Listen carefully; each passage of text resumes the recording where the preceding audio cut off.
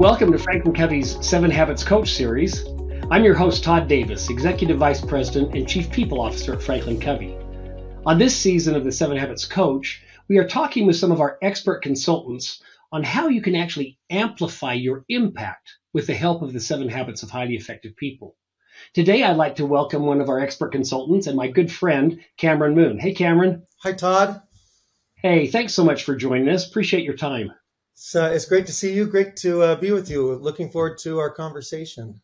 Well, I am as well. Hey, Cameron, start off with telling us, what was your initial introduction to the 7 Habits? Yeah, so my father was a big Stephen Covey fan growing up, and I didn't realize it at the time, but many of the principles and ideas from the 7 Habits were a big part of the way I was raised. I remember it was in junior high, sometime around 7th grade, which is everyone's favorite time of life.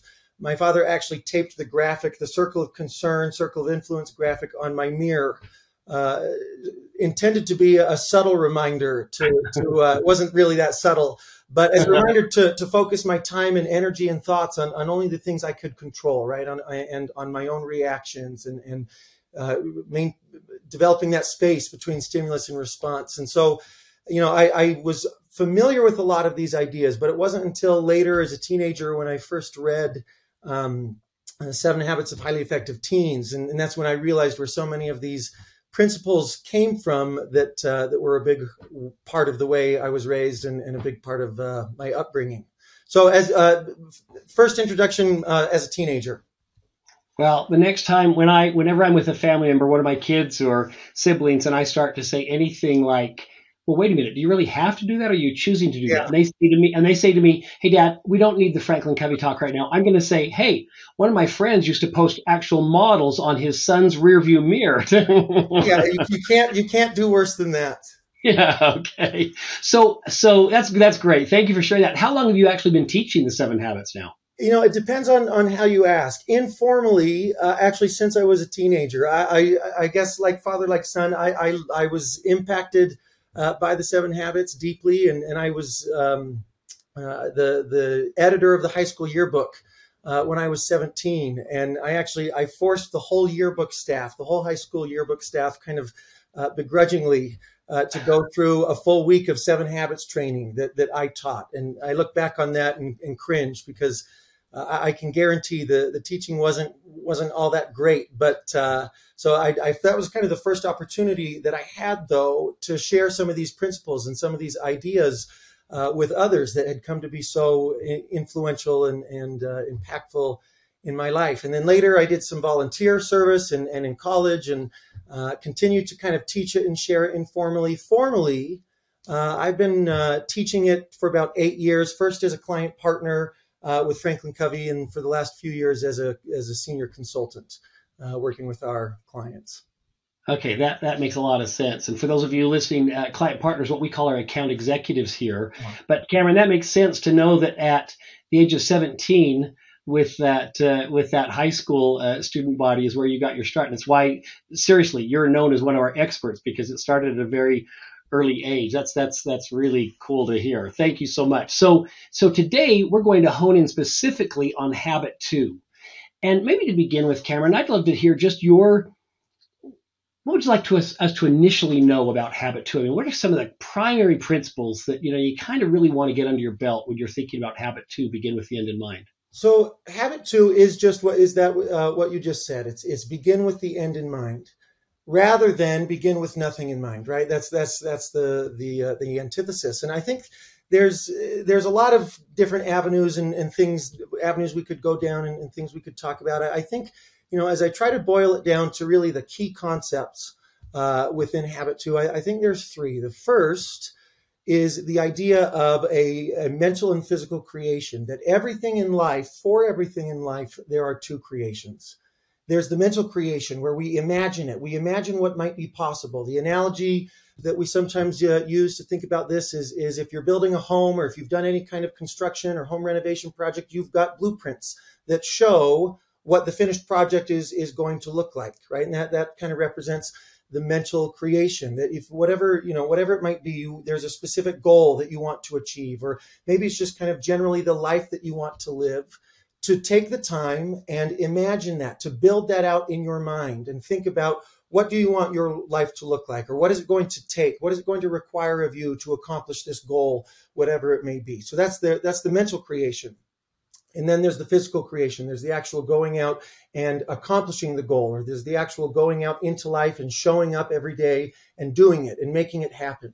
So I think that's principle number one. Second is the idea of living life intentionally, living life with intention. Dr. Covey used to talk about living life by design rather than just letting life happen to you. And, it's kind of the next natural progression, or that next step from once you've identified the mental creation, or once you've created that vision of what you want your life to be, or what the goal is, or whatever the end in mind is, then every day you live you go out and live in accordance to make that happen, right? You identify the values that are important to you, that the values that you want to have be some of the defining things of your life. Well, it means you go out and live by those values rather than just kind of being along for the ride. And I was saying, well, I can't, there's so much I can't control. So I'm just kind of here for the ride, and we'll see what happens. As pleasant and easygoing as that sounds, it's very unlikely to have you end up or to leave you where you really want to be. So before you go on to the next one, then I love that. And when you said the phrase easygoing rather than it, I just wondered about, what about spontaneity? If I take so much time to plan out my life, which, makes sense, am I spontaneous at all? Do I lose all the fun? Yeah, that's such a great question. And I as I work with clients and do coaching and things like that, I have people often bring up that idea of, well, I want to leave some options open. I want to be open to opportunities that might come that way. And having an end in mind, or creating that mental creation and living life intentionally certainly doesn't mean that we are closing ourselves off to spontaneity or to new opportunities. But in fact, I think it actually helps us do exactly the opposite. I think if we can define, what we want our life to look like, and the person that we want to be, and the things that we want to do, then actually defining what it is we want to be and do helps us look for opportunities that maybe we wouldn't otherwise see. It helps us, be looking for other people that we admire and qualities that we want to emulate that they might have. So, habit 2, beginning with the end in mind, or specifically living life by design or living life intentionally, does not mean that you live this rote scripted life. But in fact, it means that you're working towards something that for you is very clear, but it provides you the opportunity to pivot and shift and look for new opportunities, or maybe change things along the way that as they come. Okay, as you're saying that, I can actually see it. It almost frees you up if you have that plan. It almost frees you up to have more of those kinds of opportunities in your life rather than hold you down. Yeah. Well said. Okay, really helpful. Any other key takeaways that you think of? Mental creation precedes the physical creation, living life by design or deliberately. And any other major things that you say, gosh, this comes to mind whenever I think of habit 2? Yeah, the third is the sometimes grueling. I'm going to call it grueling, but important practice of creating and crafting a personal mission statement. And I say it's grueling because speaking autobiographically, I know for myself, creating a mission statement was a little bit challenging. Initially, for me, it was a little bit overwhelming. I liked the idea of a mission statement, which is that you put pen to paper or you put words to screen, and you actually create some kind of document that serves as essentially your own personal constitution. And it might be, several paragraphs long. It might be just a few words. There's not really any formal form or format that a mission statement needs to take.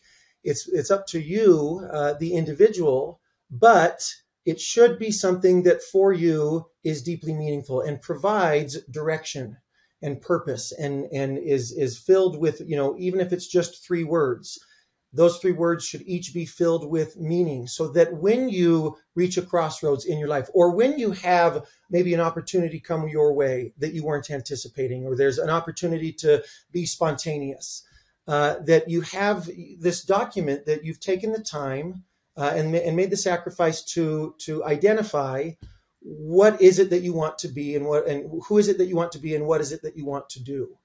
And you can use that as a tool as you make decisions, as maybe maybe there's a new job opportunity that comes your way that you weren't really planning on, but there's some things about it that are compelling, at least on the surface. Well, a mission statement allows you to kind of center yourself and reconnect with, okay, what are the things that really are important to me? And based off of that, then that helps me decide, do I take this job? Do I not take this job? Do I move to that new city, or should I stay here? Right? So mental and physical creation, live life by design, live life by intention, and craft a personal mission statement. I would say those are the 3 kind of key ideas within Habit 2.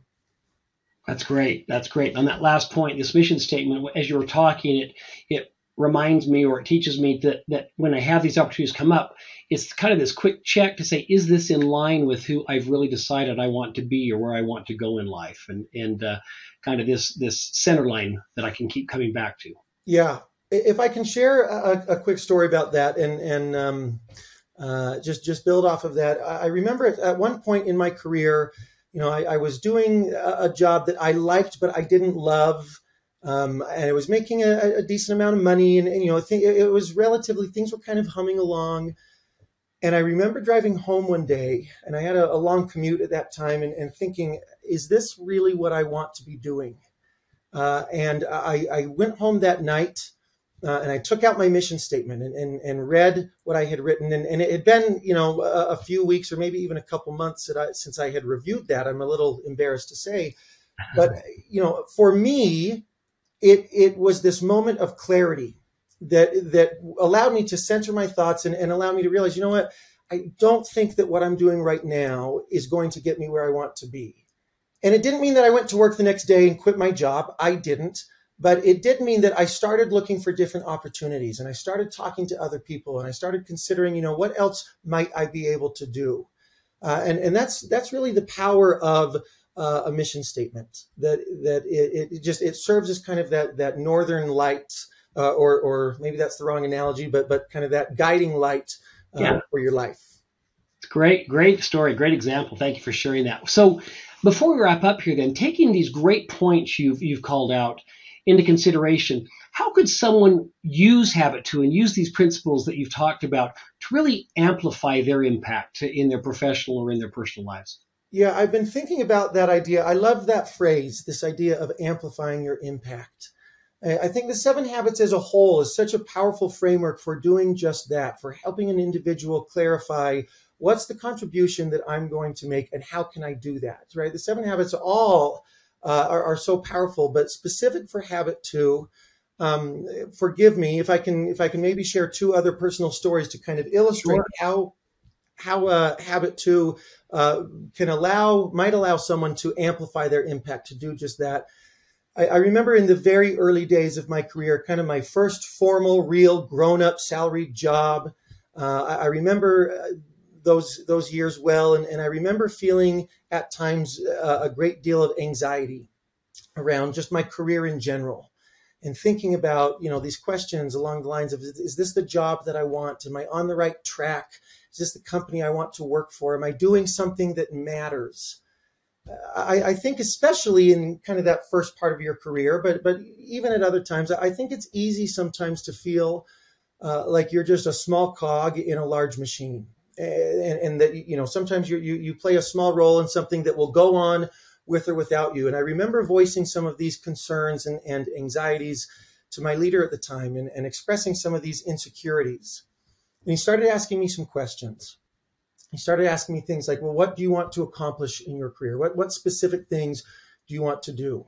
And what experiences do you want to have? And do you want to be a leader? Or do you want to be a manager at some point? Or is that something that's not important to you? And these kind of more pointed, specific questions. And these were questions I hadn't really thought of somewhat embarrassingly. I knew that I wanted to be good at my job, and I knew that I wanted to do something that I enjoyed, but that's kind of where my thinking stopped.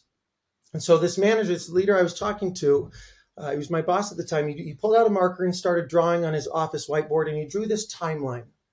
And there were he started drawing different marks on this horizontal timeline. And the different marks represented kind of benchmark ages. And he said, early in my career, I did this, and I encourage you to do the same. And he said, at the beginning of my career, I identified some certain things and experiences I wanted to do. For example, remember, he said, by the time I was 25, I wanted to have identified a formal mentor and actually asked someone to be my mentor. And by the time I was 30, I wanted to have an experience living abroad. I wanted to have an experience living in another country. And by the time I was 40, I wanted to have had an experience of being a sales leader. And by the time I was 50, I wanted some kind of executive experience. And there were also some personal benchmarks, some personal accomplishments that he wanted to accomplish. And that wasn't necessarily his mission statement specifically, but it was that idea, it was part of the mental creation. It was that idea of identifying more, of going beyond saying, well, I want to be good at my job and I want to do something I like, going several steps deeper than that and actually identifying what experiences are important to you. There were some certain salary benchmarks that he wanted to hit that for him were important. And maybe that's not important to you or to everyone, but that idea of identifying what do you want to do? What experiences do you want to have had? And for me, that was a really impactful experience in identifying what's the contribution I want to make and how can I go about doing that so that I can amplify my impact. Great. That's a great story. You mentioned you had two stories. We're about out of time, but if it's another quick story, I'd love to hear it. I'll tell it quickly. Several years later, actually, kind of going back to that first story I told, where I decided maybe it was time to start looking for another job. So a few months after that, there was an opportunity that had come up, and I was torn. I wasn't sure what to do, and I was talking to a colleague at the time, and I was sharing, there's some things about this that are compelling, but I like my colleagues. I love what I'm doing. I love my colleagues. I don't necessarily love what I'm doing, but just kind of expressing some confusion, right? And she started talking about, she said, what did she say? She said, what is it specifically that you want to, what's the specific contribution you want to make? And then she said this really bold statement, and she said, I will be an executive officer at a publicly traded company. She said, I hope it's the company that I'm at right now, but if it's not, then it will be somewhere else. But I will be in an executive role at a publicly traded company. And I remember being a little taken aback by the boldness of that statement. But she went on to explain that in identifying what she wanted to be and what she wanted to do, it helped her determine what she needed to do now. And I think that's one of the, sometimes we overlook this, this is something that Habit 2 helps us do, that yes, it's about creating vision and it's about creating that mental creation and identifying where you want to go. But once you've identified where you want to go, the power of Habit 2, and one of the most powerful ways it can help you amplify your impact, is that it gives you direction in the day-to-day. It helps you identify, okay, if I want to run a marathon next year, then I better start running 2 or 3 miles today, right? If I want to be there, then I better start doing this today. And I think that that's really powerful, that we sometimes overlook. One of the things Habit 2 can help us do is give us that day-to-day direction in addition to kind of that long-term vision. Great lesson. Great lessons. Cameron, thank you so much for your time. This has been very insightful. Really appreciate that you would take the time out to join us here. And thanks to all of you for joining us. For more information or for additional resources, please go to our website at franklincovey.com. Thanks again, Cameron. Thank you, Todd.